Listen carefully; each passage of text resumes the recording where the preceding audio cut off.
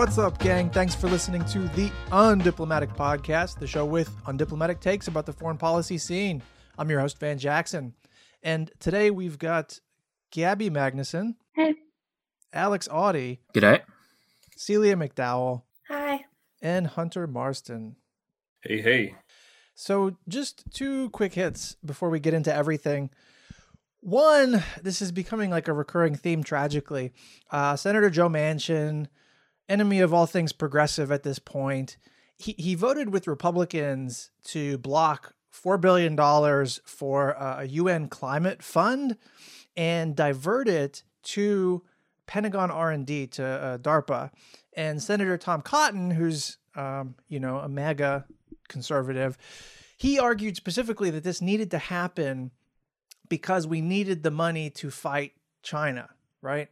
So last year, Joe Manchin also blocked Biden's Build Back Better legislation because at the time he was saying we couldn't afford to do infrastructure investment because we needed the money to fight China and Russia, which is, of course, like bizarro logic, but whatever. So this is a pattern, right? And it reflects the military Keynesianism bargain that Democrats have made for most of the past 70 years. So like the theory for Democrats is supposed to be that, this goes back to the early Cold War, they support high defense budgets, and in the modern context, they support China rivalry. They reiterate that rhetoric, they support that position, they validate it and legitimate it. And then in exchange, they're supposed to get public goods, right? Infrastructure, a welfare state. And the way this works out in practice, it's like the Republicans are fucking Lucy with the football and Charlie Brown. Like America's political economy has never, except for a couple rare moments, never really worked out this bargain the way Democrats think it's supposed to, right? Like we're the fucking suckers. We continuously go on to the Republicans' terrain. We accept their premises, and then they austeritize us.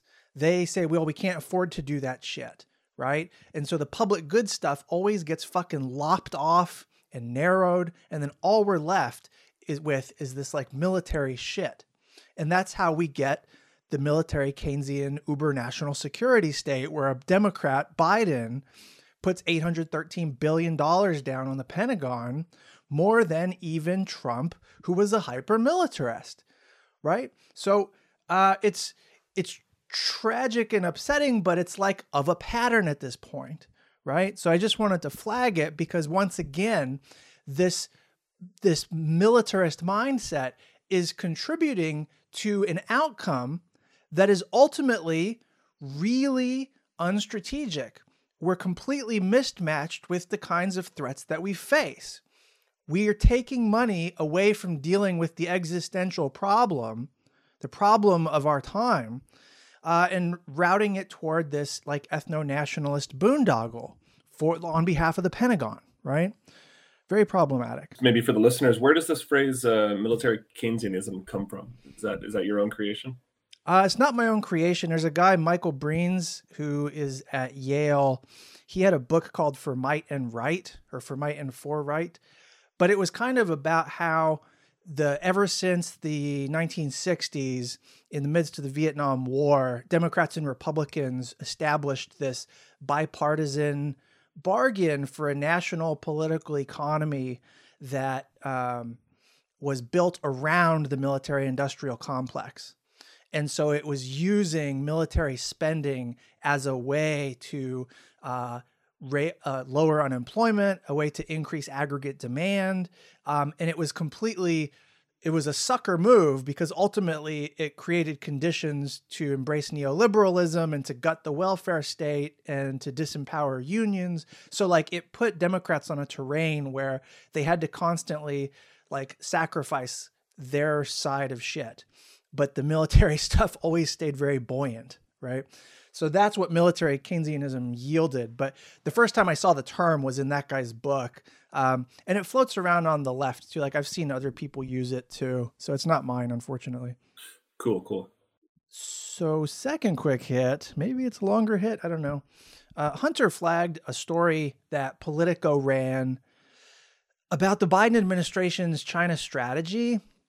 And it quoted an anonymous China expert close to the administration saying that, quote, the China strategy is basically Trump plus with sophistication and allies and partners, right? And I think some people saw this and viewed the quote kind of innocently, or like, well, yeah, it's Trump plus and more sophisticated. What's wrong with that? This is a fucking broken system. So first, I have 2 points on this, and I have a feeling Hunter has something to say too. First, Trump's China policy, it was reductive. It was based on some like really shaky assumptions, and it was, of course, horribly executed. Even fans of confrontation thought it was horribly executed, right? There was never really a China strategy beyond investing all your resources and all your chips into zero-sum gaming, this other great power, right? And looking back, it's not even clear that we achieved anything positive. Like, we didn't really cut off China's influence, right? We shit the bed on Hong Kong. We shit the bed on Xinjiang. We made ourselves unbelievably unpopular. We made Taiwan into even more of a pawn than it was, right? And mostly, like, we just inflamed rivalry and arms racing. And so, like, the idea that the Biden administration should do that China policy, but then add even more to the defense budget and then call it a day, like, it's so intellectually bankrupt, right? It shows how captive DC is to groupthink and fads and fucking Republican talking points. Like, the foreign policy apparatus of the Democratic Party is in shambles intellectually. It's compromised intellectually, right? Like, to do a Trump plus China policy in the context of Republican vote rigging at home, conspiracy theories, the hate mongering, in the context of a worsening oligarchy at home, Biden's foreign policy people are making themselves into nothing more than caretakers for some future far-right government with like an ethno-nationalist anti-China project. It's fucking sad, right? So I said on Twitter, like, my mission in life is to make Democrats think for themselves again about foreign policy and stop being fucking losers who just copy and paste Republican homework. Be strategic, right? Recognize when you're on a path that's counterproductive. But like, even more than that, just recognize when you're doing dirt on behalf of this like fascist cadre within the GOP, right? The Dems are doing their bit to make dystopia for all of us, and we gotta fix it. But the second point on this is that for people who are not aware, there's an inner circle of think tank pundits in DC, scholars even, who are mostly conservative. They're people who are funded by defense contractors, and they include people at Heritage and at AEI, which are both conservative think tanks, right? They get draft previews of internal Biden administration strategy documents before they're ever released. They get a pre-consultation, right? It's part of like a socialization strategy, like to get internal buy-in. And so if you wonder why, and other administrations did this too, but we're in a new era, obviously, right? But I raise it because if like you wonder why Biden's foreign policy is so same with Trump and so frozen and unmoved by the like radically changing political situation at home and abroad, some of the reason for that stasis is because the people being consulted on the strategies, it's the same old crowd of unaccountable, group-thinky elites on the take, you know? How do I know this? Because I was one of those insiders until I started speaking critically about the Biden administration's position on things, and you're not allowed to fucking do that if you're an insider. Is it one of those things where the administration kind of like hears buzzwords and they're like, yeah, go listen to this guy. He's hitting like the right stuff. Is it a lot of that, or is it more just like... It's not, well, it depends on how well the buzzwords fit with their priors or with what everyone else thinks. Like, people don't like to get into fights or disagreements. It's much easier bureaucratically and intellectually to just copy and paste from other people, you know? It's to go with the current. And there's a tradition too a generation-long tradition of Democrats seeing a virtue in national security bipartisanship. And that's not a virtue anymore. It's not a virtue when the other side is completely fucking untethered from democracy. You know, you're engaged in a hyper-militarist project at that point. And so that's like something we have to be aware of that we are not used to being aware of, at least the insiders, you know. You know, I think my overriding takeaway here is that the imbalance in U.S.-Asia strategy remains fundamentally the same. And this, I think, persists from the Obama administration's pivot or rebalance, which ultimately ended up focusing on the security posture in the region above and beyond trade policy. Yeah. Unfortunately, the Trans-Pacific Partnership, which was sort of the economic pillar component of the rebalance, ended up falling through because I think the Obama administration, in a nutshell, sort of ended up lending too little, too late in terms of political capital to get that across the finish line. But that aside, the Trump administration, I think, exacerbated this imbalance, as you and I have written about, in terms of focusing exclusively on the military dimension in checking China's rise, and obviously adding a lot of sort of racialized clash of civilizations narrative to that, a theme we've spoken on before. And then essentially neglecting entirely the U.S. economic strategy or statecraft in the region, which is really what Asian partners want. I mean, I'm sort of separating out the developed economies of Northeast Asia to a point, although Japan certainly was a prominent advocate of U.S. participation in the CPTPP. But if you look at Southeast Asia, right, these countries don't want exactly increased U.S. military presence, and they certainly don't want that alone, because it's seen as inherently destabilizing if it's absent an economic engagement strategy. And so economic engagement, which the U.S. does well in terms of private sector activity in the region. The U.S. remains the largest provider of foreign direct investment in Southeast Asia, for instance, but without a free trade deal, a multilateral platform to embed the U.S. in the region and allow it to set rules and norms, it just looks like it's there to provide a military check against China, which is unappealing to partners because then it puts them in an awkward position. And so I think that this China strategy, as Blinken was supposed to outline in a speech at George Washington University, which actually didn't happen because he got COVID, so we don't really know what's going to come of it. Yeah. But essentially, to describe this new China strategy as Trump plus sophistication and allies and partners, I think it's a terrible way to frame the strategy, because you always want to differentiate your strategy from your predecessors. Yeah. But B, it just fundamentally reifies that imbalance that I'm getting at. It's all security and no trade. And right now, ASEAN partners are in Washington for this US-ASEAN Special Summit. The Biden administration said it was going to unveil this Indo-Pacific Economic Framework sometime in May. It's continually postponed that. So really, ASEAN partners have no economic component to latch onto. And what they're left with is probably, we'll see what comes of this, but how can we enlist partners in our strategy to contain China and push back against Russian aggression, which is not something that partners in Asia universally support. Yeah. I think if you don't have a theory of political economy, you can't actually have a strategy. You can have militarism, you can have cheap talk, you can have fluff.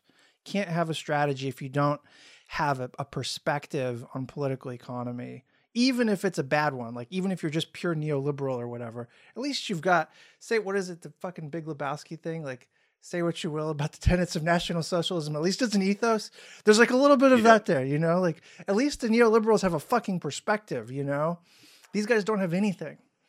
Oh, I was just wondering, have they changed the rhetoric around it at all to make it seem like it's this whole new strategy instead of just copying what's been done before? The rhetoric is more restrained. The quote from the quote from Politico mentioned that it was like Trump plus and more sophisticated, and that sophisticated part is supposed to be a gesture toward we're so much more competent and coherent than those guys. What they're really talking about, though, I think, is it's not the fire and fury, gratuitous, we're going to set the world on fire. Like Biden's rhetoric is just so dialed in and restrained, but it's also very just pure fluff. Like it's very much throwback to like the Obama years, which, some of us would like to like go relive those moments, but it's just a different environment, a different world. So like a lot of the rhetoric is more Obama-y, but in a context where it doesn't quite make sense anymore. Old wine, new cask. Yes. So what's this next segment called? True or false? Who's got it? Two lies and a truth. All right. Sometimes I read the prompts that like Jake sets up and I'm like, aw, he definitely wrote this. Do you know what I mean? Cool. So I'll start with the first one. Following the recent electoral success of the son of Philippine dictator Ferdinand Marcos, Alessandra Mussolini announces her rerun in the Italian general election in 2023. Statement number two. Poland announces a general amnesty for Russian and Belarusian political refugees. And 3, the United Kingdom signed security declarations with both Sweden and Finland among talks of both nations joining the NATO alliance. Hot takes. Can you tell which one's true? Wait, it's 2 true and 1 false, right? 2 lies, 1 true. I got it backwards when I was listening to them. So the first one, I'm almost certain is false. Like Mussolini's kid's not. Yeah. Rerunning for the Italian general election. Okay, so that's false. What was the third one? The UK signs security declarations with both Sweden and Finland among talks of both nations joining the NATO alliance. So this is hot and brewing, and there are talks, and the UK is talking with Sweden and Finland. I'm going to say it's false, though, because I don't know that there's been something signed. Oh, but there has been. Oh, no. Oh, we finally got it. First time getting got. Okay. Well done. The UK has been signing security declarations. So the false one was the second one, which was about... Poland announces a general amnesty for Russian and Belarusian political refugees. So that's not true. Yeah. Okay. Well, my streak had to end at some point. Okay. This one was tough, though. Like, when I was reading it the first time, I was genuinely like, wait, which one was the true one? Well, it definitely wasn't the Mussolini one, but... Yeah. Yeah. Time for Stay Off Twitter, where we curate the best and worst of Twitter so that you don't have to. So for Stay Off Twitter this week, I just have one from Max Abrams, who's a professor. He specializes in counterterrorism stuff. And he just says about the MAGA new right guy, J.D. Vance, who is running for Senate in Ohio. He won the primary, and he won it by like emulating Trump. He's the infamous guy who wrote Hillbilly Elegy, but then turned far right and became like a full-on MAGA shithead, whatever. But he says about J.D. Vance's win in Ohio, he goes, J.D. Vance's win will only reinforce the alignment of foreign policy restrainers and the GOP, while the Democratic Party will become even more the party of war. This is an interesting take. It's one that is not super like funny, and I don't even think it's actually true necessarily, but it's interesting food for thought. A misread here that I think he's making, which is common, is to think that the new right, MAGA right, are not militarists. To think that they're restrainers because they don't want to go after Putin or something, right? And that's not the case at all, right? We've talked about this a few weeks ago on the pod. The far right is super militarist, and their project of militarism is just like laser focused on yellow and brown people. So it's got Iran in their crosshairs, and it's got China in their crosshairs, and it's got marginal and minority communities in the U.S. in their crosshairs, right? And the domestic and the international are connected, right? They don't want to reduce the defense budget. They don't want to take their eye off of China rivalry.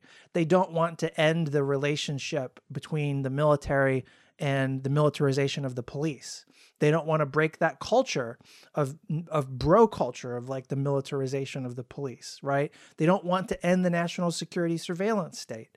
So like the new right is not, or the far right, whatever you want to fucking call them, they're not restrainers.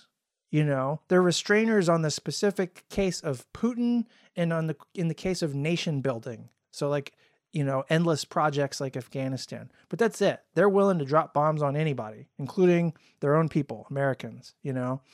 And the part that is like more true is that, so the GOP is not going to become the party of restraint. I don't see that happening. They're becoming militarists, even more so. The Democratic Party is the de facto party of war at this point because they've allowed themselves to be defined in relation to the Republicans as like the more, you know, moderate, competent version of Republicans on foreign policy in particular. And this is, of course, a losing hand. We've talked about this many times. But they've also, the Democrats, like a lot of neocons who were the Uberhawks who got us into the Iraq War, a lot of neocons have left the Republican Party and are now like praising and cheering Biden. And they're part of the group that consults on the Biden strategy documents and stuff. And like the neocons have started drifting into the Republican Party even more than they were before. And so like, I think the part that might be true here is that the Democratic Party is becoming more and more the party of war. But it's like the Terminator thing, no fate but what we make, you know. The Democratic Party actually has internal contestation.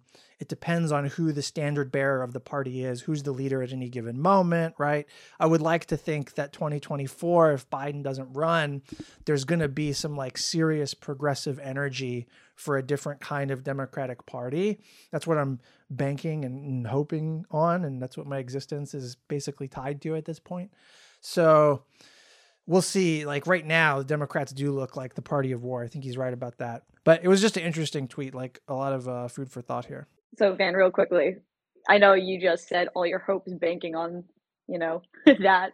Is that actually going to happen, you reckon? Do you think there's any perspectives that you're like, oh, this'll... There are a bunch of progressive, like, politicos who are positioning themselves to run for president in 2024 if Biden doesn't run.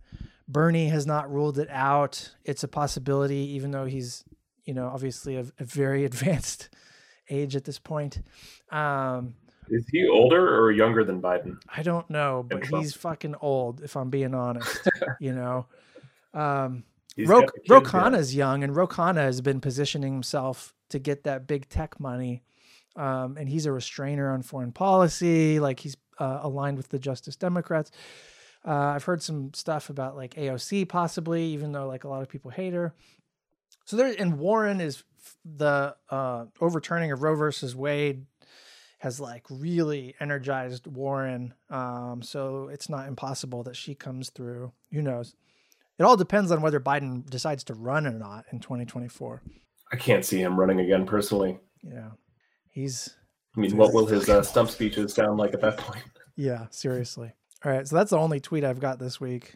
So the first one is from Nick Bisley, who's the Dean of Humanities and Social Sciences at La Trobe in Australia. And so his tweet is just commenting on a Australian Financial Review piece, kind of going over the whole Solomon Islands stuff that's been going on for the last month or so. We've talked about in the last few episodes, I think.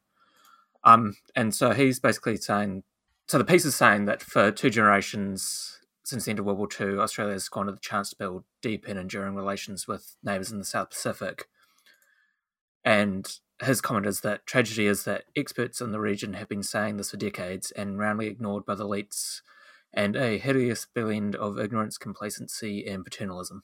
When I first saw this, it triggered some thoughts of agreement, and I can't think of them now. All I can say is like, yes. Yeah, the only thing I would add now, having had some conversations over recent weeks with friends in Department of Foreign Affairs and Trade, DFAT here, is that I think this is very well understood at the sort of staff level below the politicos and political leadership. It's just that it's never been a priority for federal government in Australia, unfortunately. And I think that paternalism really is what endures here. So you don't see outreach based on the interests of Solomon Islands or of Pacific Island states, which would really reinforce some goodwill for Australia. Unfortunately, it's just not on the agenda. But I think given the recent kerfuffle over the Solomon Islands, perhaps it's a wake-up call, and like this message says, too little, too late. That's what gives the game away, right? The paternalism. How would you know that you're just being paternalistic, which is to say hierarchical, marginalizing, right? You're basically exploiting a situation. You're treating them as pawns and objects. How would you know that that's the case? Well, one way that you would know is that you don't do a fucking thing for this country, and then when something happens, when they do their own shit that you don't like, you fucking freak out and act like they shouldn't have any right to do that, and it's a failure that this has happened. Like, that's a bad fucking sign, It's an indicator of the blind spots in being paternalistic, in treating them as if they were some kind of de facto colony. And I saw like some people being like, well, what about Ramsey? What about the Australian mission to the Solomon Islands to like help stabilize the situation when there was civil unrest before a few years back?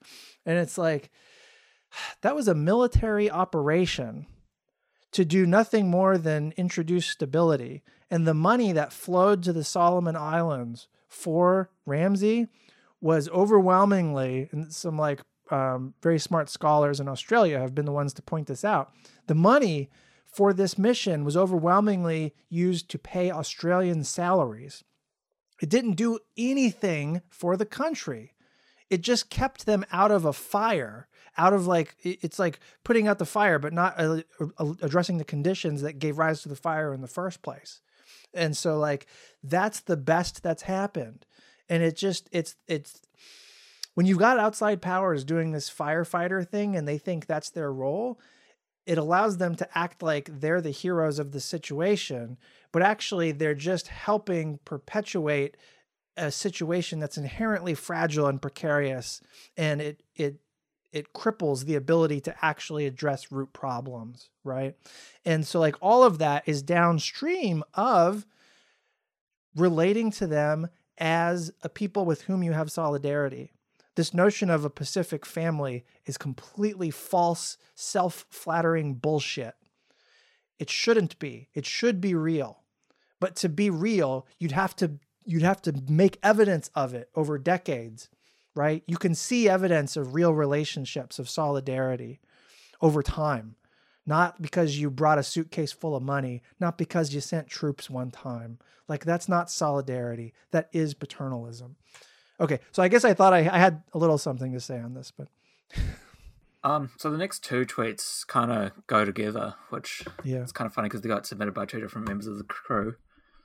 So the first tweet is from Don Lewis, who was related to the whole Rudy Giuliani and Ukraine situation.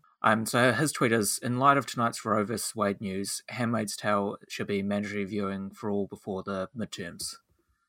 And then the next tweet from Cora Harrington is that so many people citing the Hunger Games and Handmaid's Tale today, forgetting the meta-critique of both books is that they are founded on the concept of what if we treated white people the way we already treated people of color.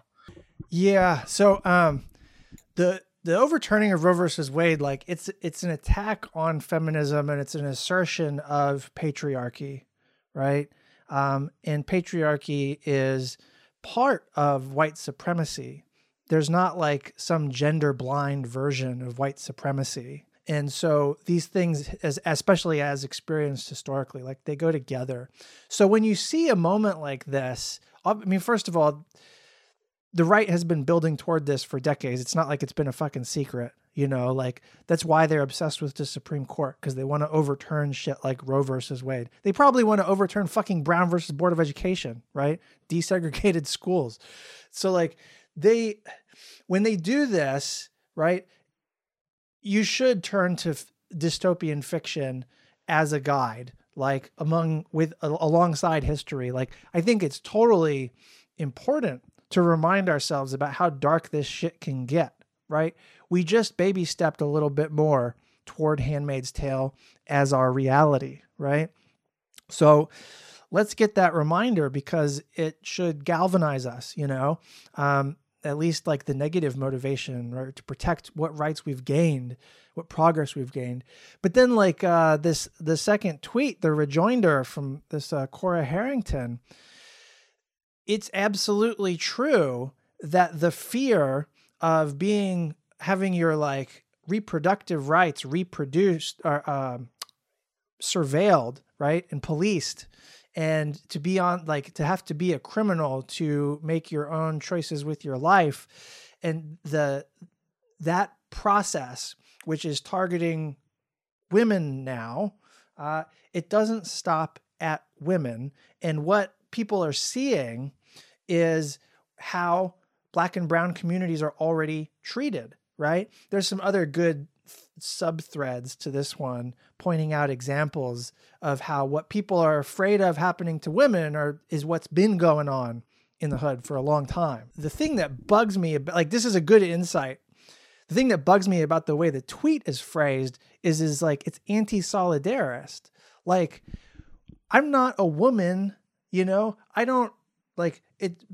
I'm not going to be getting an abortion in my lifetime, but these struggles are all connected, because the end game for the far right is all connected, and they lose when we are in solidarity across struggles, right? When we have different fights that we recognize are connected and that unifies us, that's how we form a bloc that has more votes than them, that can bring more pressure to bear than they can. And that's how we get change, right? The civil rights movement and the nuclear freeze movement were connected, and the anti-Vietnam War movement and the ecological movement and the original first two waves of feminism movements, those were all connected, but they were their own siloed issues.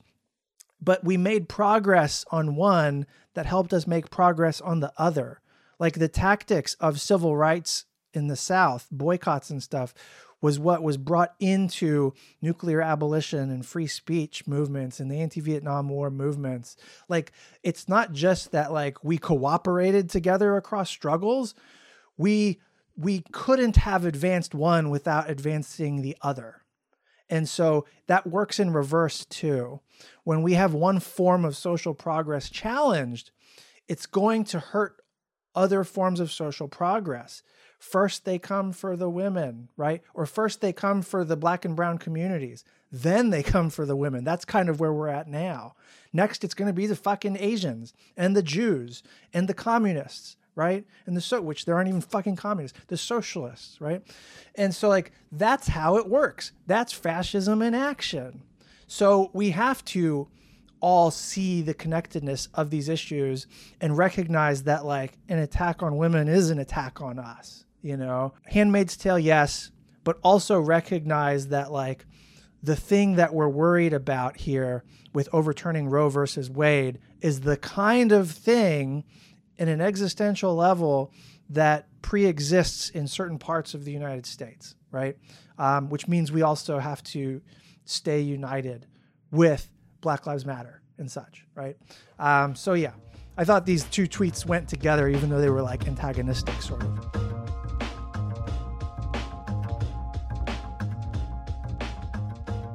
All right, for this week's Armchair Analysis, we've got a piece on CNN by Simone McCarthy called Why the Philippines Election Could Be a Win for China. So to contextualize here, Philippines just had an election, national election, and Marcos Jr., familiarly known as Bong Bong, the son of a late dictator Ferdinand Marcos, just won national elections. You had lots of feels.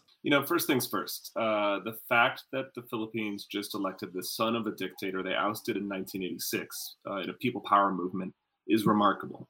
And it's also troubling because Marcos Jr. has, I'm sorry if you're hearing a baby crying in the background. Baby just got home. Anyways, another reason we don't do a live podcast. Marcos Jr. has essentially whitewashed the history of his father's rule over the country for several decades by framing this election in terms of authoritarian nostalgia, harping on the economic growth, which is very arguable. Historians have contested that. Yeah. As well as the general stability that endured under Marcos Sr.'s rule.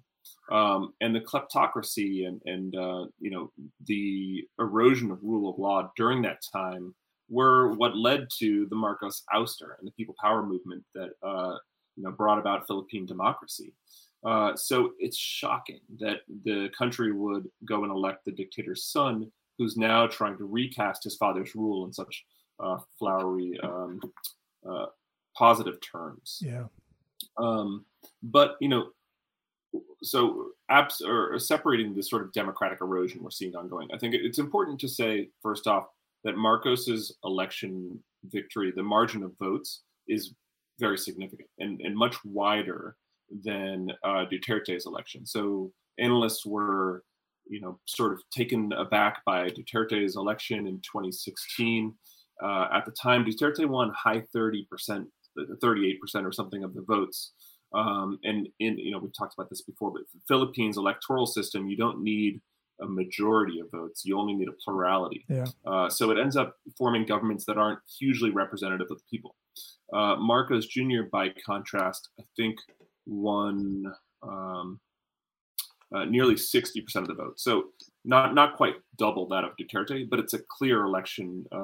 He really picked up enough votes to make this a convincing election win. Well, it's worth mentioning too, like it was a neck and neck-ish race until he took on Duterte's daughter as vice president. Right. And that was when the lead jumped.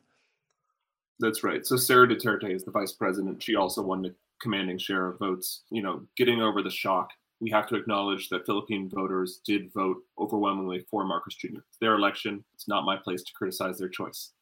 But that aside, a lot of the articles we're seeing come out of Western media like CNN tend to frame this in terms of, Duterte's foreign policy, Marcos Jr.'s foreign policy and leaning toward China, which I think is a bit premature. Marcos Jr. did not participate in many election debates, and he hasn't given a ton of interviews to indicate what his foreign policy might look like. So I think this reflects a bit of Washington's angst over Southeast Asian elections these days, with the China framing dominating discussion here. But on that note, I would emphasize we actually don't know much about his foreign policy. He's sort of presented a mixed package of policies like Duterte did before coming to power. But if we look back over past Philippine presidencies from the 90s, you have Gloria Arroyo, who came to power supporting the U.S. Occupation of Iraq and military invasion, sending Philippine troops and personnel there. And then towards the end of her administration in the mid-2000s, actually being much closer to China. You have Benigno Aquino, her successor, who was much more willing to have a pragmatic relationship with China early in his administration. By the end of his term, he's aligned the Philippines very closely with Washington, signed an enhanced defense cooperation agreement. And then, of course, Duterte essentially bandwagoning Manila with Beijing, and then eventually slowly coming back around to the U.S. alliance. So my point is that we don't know what any Philippine leader is going to do based on sort of election rhetoric and what comes early on in the administration. It's still anyone's guess. What I would commend here, I want to give a shout out to a piece by Phil Hymans in Bloomberg. I only read this after selecting this piece's armchair analysis. But Phil's excellent piece touches on the role of clans and power politics, political dynasties in shaping Philippine elections. So Marcos Jr. very skillfully managed to get the backing of important clans in Cebu and elsewhere to really guarantee his election outcome ahead of time. So shout out to Phil's piece, which I think captured a lot of the nuance going on behind the scenes and doesn't frame this discussion purely in terms of what will Marcos's China policy be? Or what will he do with the US alliance? I'll leave it at that. Lots more to discuss. I know a lot of media outlets are reporting, and I've like seen it all over Twitter. I've seen it like splashed on like the news front pages about confusion over how the Philippines like could, you know, as Hunter mentioned, like overwhelmingly have voted for Marcos, right? But I think something that also needs to be said is the difficulty in which a lot of areas of, for example, like Lenny supporters, because, you know, leading up to this election, there were like hundreds of thousands of people like flooding the streets. You were seeing pink everywhere.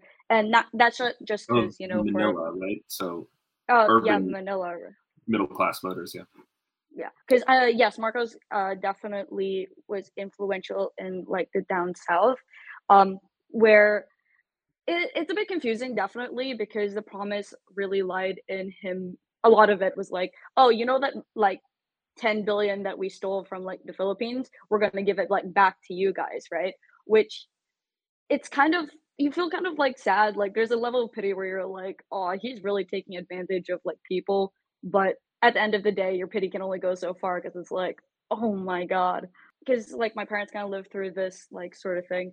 A lot of areas in Manila, because Manila is very like densely populated as well. A lot of like my family friends I know were spending about, you know, 6-7 hours like waiting in line for machines that weren't working. My mom never got like her ballot, for example, and a lot of like overseas, because there's a lot of like Filipino immigrants, for example, they haven't got their ballots either, right? Which is kind of, that was suspect. And then the way the graphs were, because there's already like a lot of, as Hunter mentioned, like whitewashing of the history, right? Like people are actually being fooled, like grandmas who like lived through the dictatorship. My mom was telling me the story where, you know, they're like, oh, you know, during like the dictatorship, they were giving out like this kind of bread, and now these grandmas want to be like, oh, we want to relive like this dictatorship period, this propaganda bread, you know, by giving it to their children too. And it's like, that's fucking bonkers.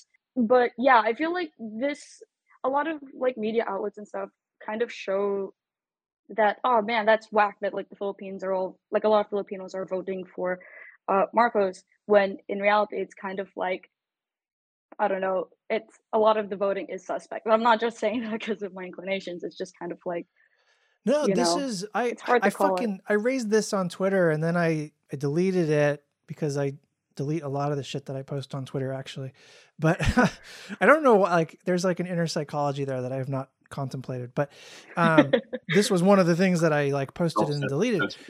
But I think it's because like I didn't want it to be misinterpreted, and it lent itself to misinterpretation. But like I've seen so many accusations of like vote rigging, that this not being a free and fair election, that there were malfunctions, that even if the process went smoothly, there's so many votes that are unaccounted for still at a purely like administrative and clerical level, that like it was just too soon to declare such a definitive win. And the margin of victory became the excuse to do that. And so like, I have no standing to be able to like adjudicate that stuff either way. So I'm just like, whatever.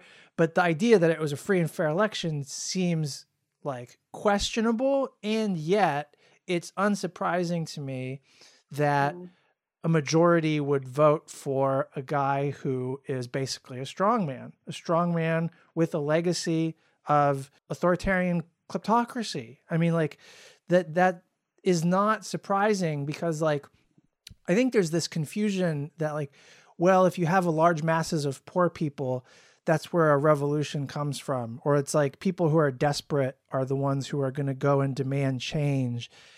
That's not how it works at all. Bourgeoisie demand change. Like you get people to like comfortable and their bellies full, then they can seek more. Then they want to defend their rights more.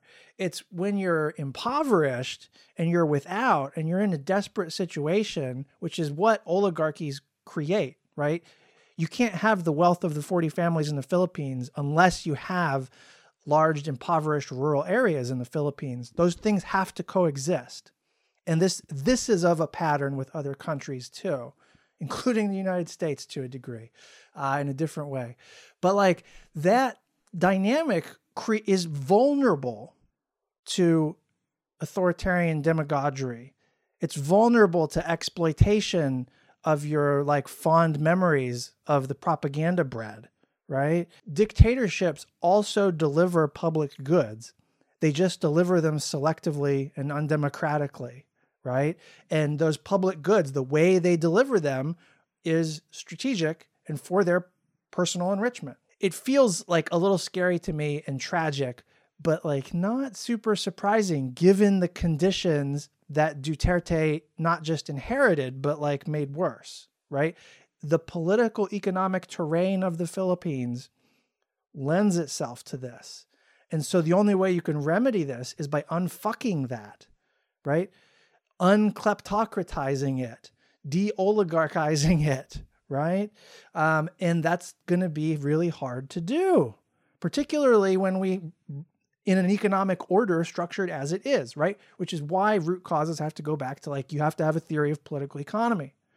Got to have an argument there, right? Otherwise, it's just, this is going to keep kind of happening, right? If you don't mind me asking this, just both for Van and Hunter, you know, as mentioned, they haven't really pulled through with like any promises or like plans in terms of their like foreign policy. Just getting back to the original like article that we pitched.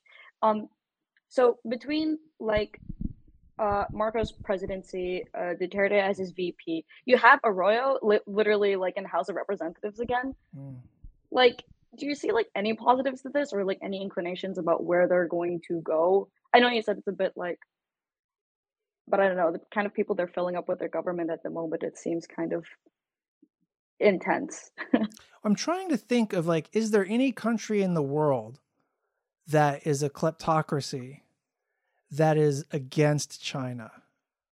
It's an open question. It's a serious question, like open question. Yeah. But I think the answer is no, there's not. Everywhere there's a kleptocracy, they're on the take from China.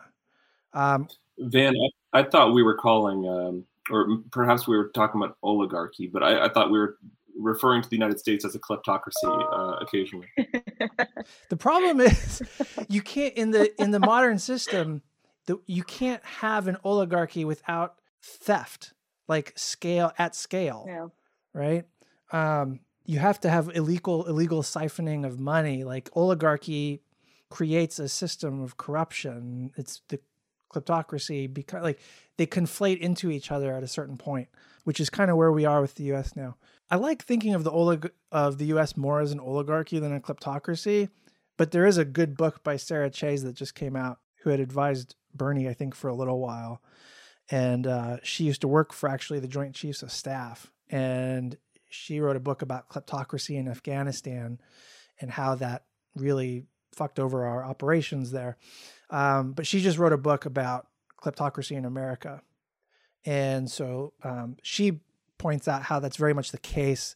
I feel like you get more explanatory leverage out of thinking of it as an oligarchy. But in any case, they coincide, you know. And so the 40 families thing in the Philippines is like the fact that you can have like a landed aristocracy, that makes it oligarchic, you know? And the fact that they have like legislative power on top of that, oligarchy, ruled by the rich few, on behalf of the rich few. But yeah, like what Marcos's dad was doing was like at a scale of fucking graft that was just unbelievable. That was again, they shade into each other. Like that was pure kleptocracy, you know? So are we going to go back to that since he won't apologize? I don't know.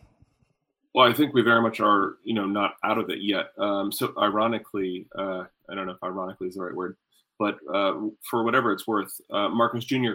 presently can't enter the United States because of ongoing litigation over this stolen funds, which is estimated, I think, at $10 billion. 10 billion. Some proportion of that is, I think, a U.S. district court has ruled has to be returned to the victims of the Marcos dictatorship. I'm not sure how the U.S. has legal jurisdiction here, but that's well beyond my purview. But because of this, Marcos Jr. can't actually travel to the United States. So his advisors have been very awkwardly dodging this question in media interviews in the last couple of days. And what that means for the alliance is very unclear. But, it's expected that Marcos or Bongbong will end the investigation within the Philippines into where those missing funds went. Remarkable that investigation is still ongoing. It's no big mystery. His family had it. It's documented what assets the Marcoses, Imelda, and Ferdinand brought to the United States when they left to Hawaii in 1986. It was recorded what they brought with them in terms of stock options and stocks, as well as property they owned in New York City, like multiple skyscraper buildings. Just outrageous. Yeah. Dude, the Marcos shit, the way the U.S. handled that is like so fucking upsetting. Yeah. And it's going to get us sidetracked. I can't do it right now. But yeah. Fuck. Yeah, the Philippines situation is not good. But it's not like it's the only situation that's not good. Like elite unaccountability is also a feature of American political life. So like it's hard to throw stones, you know. Anyways, good discussion. It was like this armchair analysis was more topical than it was about the piece per se, I suppose. Oh, the only thing I would add before we move on to the next segment is that like this is a policy position thing. There's a lot that the U.S. can do to like create closer relations with the Philippines and to help the Philippines out of this political economic quandary. Like the Philippines has a lot of sovereign debt that the U.S. could forgive or restructure, right? There's a lot of shit that it could do strategically to help the Philippines economically, which would alleviate the incentives to go toward dictators like this, right? It's just that the U.S. doesn't think like this, so it's not doing it.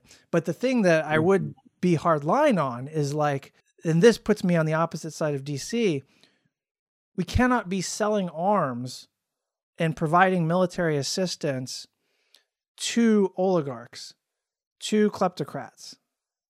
And like that goes too far. And especially when they're diverting their national budget toward defense, when it could be allocated toward other things, it does harm to them. And we're selling them things that don't help them fight China. Like they get a couple short range missiles and a squadron of fighters. Like they're not going to be able to defeat China in the South China Sea. I mean, like the operational concept for like how we're arming the Philippines does not exist yet. It's not sufficient to justify what we're doing. And it's certainly not sufficient to justify selling weapons to dictators. So like it doesn't look good for Bong Bong because of who he is. But as he proves himself to be the person that we all know he seems to be, we have to be prepared to suspend that, right? And military assistance is a separate question technically from the alliance, but there's a principle there and it has strategic consequences. And so like that is something that I'm probably going to end up saying a lot more in the future because I think it's a valid position, but nobody in DC stakes that out. Well, then, play devil's advocate. Sorry, Gabby. I just want to push back on a couple points there. If you look at Duterte's budget, the military modernization that the Philippines has wanted to do for some time since Aquino hasn't really taken place. And instead, what you see actually was Duterte doubling the budget for infrastructure as part of his Build, Build, Build program. It's like Build Back Better, but just build, build, build. I love that saying. Yeah, but we created like $4 billion or 400. I can't remember what the amount was, but we did FMS, foreign military sales transactions to him where they paid us for weapon systems that don't help them fight China, even though that's the claim. Well, we also gifted them Coast Guard vessels, which they then have to staff and spend money on for maintenance. You can you can disagree with it. I'm not going to like say you can't do that. That's valid, but like it's a thought through position, and it commits structural violence to a country that can't afford to be in this position. But yes, I'm aware that it's on a like, this is not the vibe of like the CSISs who are on the Boeing and Lockheed teat.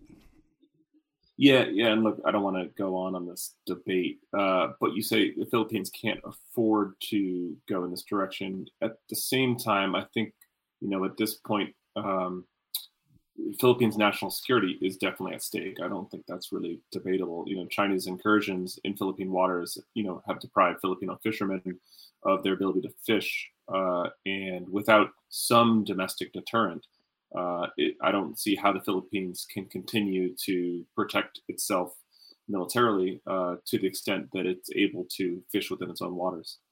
Yeah, I'm not saying it's not a complicated issue, but if they're a dictatorship, you don't sell them fucking weapons. It's that simple. Their national security is not the security of the nation. It's the security of the 40 families. Like, national security doesn't benefit the mass if it's an oligarchy. If you're using national security as a misnomer to refer to the security of an elite system that's by and for elites. So there's a principle at stake here. If they're not a dictatorship, you can have those concept arguments about the balance of power. You can talk about national security and that kind of thing because it's servicing a democracy. And this doesn't mean don't have close ties to them. It doesn't mean don't help them. It means center the people. And that's all. So there's a limitation. I think treating this in the traditional way is how we end up aiding kleptocracy in the world, which harms us net. Sure. I would just say, in the case of the Philippines, I think the line between dictators and democrats is a fuzzy one. Yep. So, if this stuff took place under the Aquino administration as part of the EDCA agreement, which was signed in 2014, I'm not sure how it would more equitably provide the solutions that you're looking for from U.S. policy perspectives, just because he was seen as more of a champion of democracy and less of a dictator. Whereas, Duterte had a popular mandate. He was very popular after several years in office because of his infrastructure spending and seen as sort of, rightly or wrongly, the sort of political disruptor who was going to, respond to the poorer people's needs in the country. And then he did lots of extrajudicial killings and suppressed free speech, which meant we should have suspended military assistance, right? Under the Leahy amendments, we were required to, and we didn't. Yep. So, yeah. Anyway, it's China prison, continually that's preventing us from being harsher to dictators. Yes. Glad we solved that one. It will be an interesting ride ahead. Yeah. All right, time for Ask Me Anything, where people ask me anything. Okay, for Ask Me Anything this week, you've got 5 questions. The first one is from Gabe from San Francisco, who says, you had a cryptic tweet the other day saying, of a screenshot of a tweet saying, quote, never sign up to attend a protest. What do you make of that statement?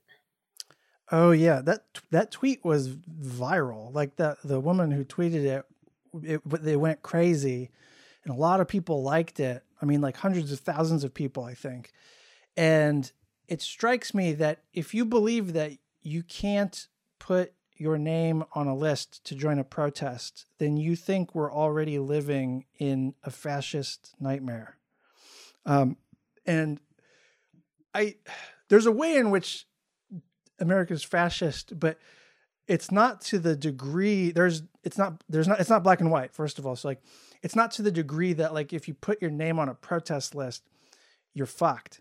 Like, that's not the world we live in yet. That's the world we can end up in, right? Like, what's at stake with Black Lives Matter, with overturning Roe versus Wade, with rigging of election. Like, this stuff accumulates, and we can get into a world where like it is Handmaid's Tale and you can't put your name on a protest list, right? But we're just not there yet. And it's what freaks me out a little bit is that like hundreds of thousands of people jumped on this tweet to say, yeah, when, and to do that indicates that they think we're already there. And I would at least like to believe that we're not there yet, there's somebody made a comment too, that it was overwhelmingly like young people, Gen Z, who were like all on this tweet, like loving it. And so like the argument was, or the subtext that the lady was talking about was, I don't know how old she is, the lady, I don't know but she mentioned later that she was endorsing like flash mobs and black bloc, like basically like anti-fascist tactics. And that stuff has its uses, but like, I don't know, you're going to like create strategic change that way or like transform politics like that. And those tactics become like more necessary as fascism ratchets up. And so it's like, it just seems like we're not there yet. So like how you felt about the tweet was a referendum on what kind of world you think you're living in, I suppose. Cool. Next, we have Anonymous, who says, would love it if you guys would talk a bit about prospect theory and the risks of nuclear war with Putin. Well, that's not going to be a quick one. So I guess like the 30-second version, prospect theory, Daniel Kahneman, Amos Tversky won Nobel Prize for this, I think, in the 70s. And it was the concept, I actually teach it in security studies, but the concept is like, if a leader believes or a state believes that they are in a domain of losses, then they're more likely to take risks than if they were in a domain of gains. And everything hinges on like, well, what counts as being in a domain of gains versus losses. But the idea underlying it is just that we don't value what we have versus what we seek. We don't value those things equally. We value more what we already have, and we value more not losing what we have compared to seeking out extra. And so the idea, like when you apply prospect theory to IR, is very much that like, if you have a leader who's in a losing position or in that domain of losses mindset, it means that it's extra dangerous because it's risky. They're willing to do like throw the dice kind of shit. And so you don't want leaders or enemies who are in that mindset because they're going to do things that break rationality and risk escalation. What I'm seeing from the US intelligence community, the stuff that they're saying is that Putin is basically in a domain of losses right now because he's literally losing in Ukraine. His strategy is such as it is like backfiring, and there's not really any way out except up. And that's trouble for us and for him. The concern here is that if the intelligence community is assessing Putin's mindset correctly, prospect theory would tell us we're all fucked. And by fucked, I mean nuclear war. And they have a nuclear doctrine, Russia does, that insists on first use, escalating to nuclear use before your enemy does, if you think that you're going to lose a conflict, right? And that's basically what's happening in Ukraine. So like, there's a way in which the Russia-US nuclear dyad is supposed to be stable, but if Putin's mindset as the decider for nuclear war is that like nuclear weapons use is the only prospect of him recovering the lost campaign in Ukraine, or keeping himself in power somehow, then we're super fucked. He's obviously going to do that. He doesn't give a shit, and that seems like not a high likelihood of success, but if you're already going to lose, why not? So I'm very worried about this. And part of it comes from my understanding actually of prospect theory. So that's that in a nutshell. Wow, that was a great little quick summary of it. Trini, a grad student at Louisiana State, says, love your show. I learned so much from it, but I'm wondering how often people on podcasts listen to podcasts. Do you have any recommendations? I feel like I've been asked this question once upon a time. I'll go through real quick, just shows that are in my shit right now, like on my phone. What's Left of Philosophy, A World to Win, Ben Burgess Give Them an Argument, The Moment with Brian Koppelman, who's the guy who wrote fucking Rounders, by the way, and Billions. Unclear and Present Danger with Jamel Bowie and John Gans. Block Party, which is a podcast that the Justice Democrats put out, but they like almost never update their episodes. Lawyers, Guns, and Money podcast, The People's Party with Talib Kweli. This is Hell. You listen to all of these? Yeah, but like just only when I'm driving or whatever. So like I've got a backlog of things I haven't listened to. Left Anchor, Ezra Klein Show, Hell and High Water with John Heilman. Duck of Minerva podcast, Nostalgia Trap, Seneca, The Goop podcast with Gwyneth Paltrow. But I don't really listen to it very often. History of Ideas, Talking Politics, The Dave Chang Show, Whiskey and IR Theory, Undiplomatic, Know Your Enemy. Really good podcast for like understanding the right by leftists. Really good show. Armchair Expert with Dax Shepard, Tim Ferriss Show, Smodcast by Kevin Smith. Yeah, that's about it. Script Notes, which is like a screenwriting podcast. Yeah, that's it. That's a lot of shit. This week I've been listening to a new or recent series by the History Channel about the Tulsa race riots or massacre of 1921, which is really well done. I highly recommend. Wait, what's it called? It's called Blind Spot. It's produced by the History Channel. It's season 2. The first season was about 9/11. I haven't listened to, but season 2 is very good. I saw it recommended in some New York Times list of recent podcasts. Interesting, yeah. Also, shout out to Dan Carlin, Hardcore History. I'm a big fan of that one. Yeah. And the last mega series he did was on the rise of Imperial Japan in East Asia. I don't really listen to podcasts that much. I'm more of a YouTube kind of person, but other than like Critical Role, the D&D thing, I listen to Radio New Zealand's Red Line series, which is about Chinese influence in New Zealand, and that was a really good, like 4-part series. But yeah, podcast highlights I watch, but not really big episodes normally. The irony of a Gen Z targeted podcast is that Gen Z doesn't listen to podcasts. They just watch fucking ads on YouTube. I listened to this one before I was on it.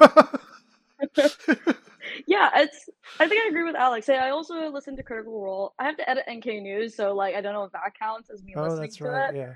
But I feel like when I need to like switch off my brain because it's like, oh, it's a lot of politics, which is like not very academic of me to say. I feel like the only thing I've seen recently was this one guy who like reviewed the entirety of like, I don't know if like Alex or Celia have seen these shows, but you know like iCarly and Victoria's. I just watched like I just listened to like 8 hours of this guy critiquing this TV show. What the fuck? Oh my god. So that's why I didn't want to say anything. I never even heard of it. Oh my god. Okay. You guys make me feel old. All right, next question. Okay, Trini also says, sorry, one more question. Hip hop. Do you listen to old school, or are there any new rappers you like? If you only listen to oldies, why? I mostly listened to the olds because it was just way better. Way better. The style of beats after trap music became part of hip hop, like early 2000s, the way music started sounding was fucking glitchy, and like I was on fucking like had ADHD or some shit. And then the mumble rap is fucking embarrassing because they're literally not saying anything, right? So that's all a bunch of fucking bullshit. And so like the old shit had messages in it, like it was coming out of a particular place where everybody hadn't fucking sold out yet.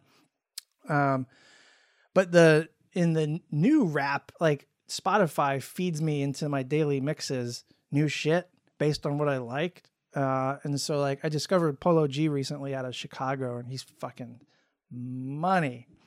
He murders it all the time. And then Juice WRLD, who apparently dead, but yeah, that album is his fucking music's sick. good. Yeah. I like how you consider like your music. You're like, yeah, these guys are oldies. I've like, heard is that what you consider them as? There's like the 90s playlist on Spotify is called like Golden Oldies of Hip Hop or some shit. But it's like Tupac and Lupe Fiasco and Jay-Z, and I'm like, this, like what? The oldies are now mid 2000s. Yeah, like if it's 50 Cent, that's considered oldies. Oh yeah, I feel like when they were having the what's it called, the NFL halftime show, you know, like Snoop Dogg and all that sort of thing. I saw some like younger people than me being like, "Who are these guys?" And I'm like, "Stop." That's embarrassing. That shit hurts. Imagine not knowing Snoop Dogg at least. Come on. Yeah, he's like a cultural figure at least. Stewart, absolutely killing the game. Yeah. Okay, last question is a little bit more serious. It's from Anonymous, and it says, how do you evaluate what's going on in Ukraine when it comes to military strategy? You mentioned something a while back about power projection and the offense-defense balance on Twitter. Okay, so short version, I guess, is that one thing that Russia's invasion of Ukraine is proving was that, like, when you were looking at the balance of forces, it obviously favored Russia. The problem, and that Russia's running into, is that it's an away game. Like, it's foreign turf. Foreign turf always favors the defender. It's their territory. It's closer. They don't have to move logistics as far. They don't have to project power as far. They know the terrain better. They have more resolve because it's their existence on the line, right? So, like, the offense-defense balance tilts toward the defender, all else being equal most of the time. But there's also, like, the available technologies of the day affect the offense-defense balance too, right? So we live in a world now, this is like a weird thing that's like not resolved, or it's still up for debate, but we live in a world now that's awash in aerial surveillance, basically, cyber attacks and electronic warfare and missiles. So, like, what does that terrain how does that terrain tilt in relative to the offense-defense balance, right? If it tilts toward offense, then it's a world where, a revanchist great power like Russia might have some serious advantages in doing blitzkrieg Nazi Germany type shit and going on the offense and trying to conquer quickly, right? But I suspect, and I think this is what Ukraine is showing us, is that, like, well, no, the defender still has the advantage, right? Power projection has never been easy. And that means that, like, if you're a defender and if you're a small state, as long as you're defending things that are local to you, you're safer than you think from great power predation. I'm thinking specifically of, like, Australia and New Zealand and the Pacific Islands and even Japan, like, you're defending your home turf against fears of, like, Chinese encroachment, even a future Chinese boogeyman version of the PLA that doesn't quite exist yet. You have advantages, and Ukraine is showing that, like, you maybe don't need to be super freaked out in arms race, and the US should recognize that too. The way we think about this stuff, we, like, build up China to be 10 feet tall, and it's not. And the things that we're trying to defend, we think about defending it from our position, which is superpower projection into Asia. But what about the local powers' ability to defend, which is much greater than our ability to project power? So, like, if we were less egocentric about this and we thought more about, like, forward balancing and, the frontline states taking the burden of responsibility for their own defense, like, shit might work out a lot more favorably. Conquest is a lot harder than I think we imagine. And so all of that is, you can stretch the analogy too far, but, like, all of that is being evidenced in Ukraine, I feel like. And it's just a reminder of classical insight that, like, defense tends to have the advantage in these things. All right. It does help to be fighting 50-year-old tech with stuff the US military has barely been supplied yet. Yeah. No, I knew that the US was, like, funneling. The US was providing them targeting intelligence when they were using, like, smart drone footage to show them blowing up, like, Russian generals and shit. It's like, you think the Ukrainians are doing that completely on their own? Like, get the fuck out of here, That's another issue. Another reason why I'm afraid of nuclear war, though, because we're obviously way more involved than, like, what we were initially claiming we were. Pretty comprehensive episode. Jesus. All right, gang, that's going to do it. buymeacoffee.com/undiplomatic to buy us coffees, and cottonbureau.com. Search Undiplomatic for the merch. And we're on YouTube. Search Undiplomatic Podcast and subscribe, like, all that good stuff. All right, catch you next time. Peace.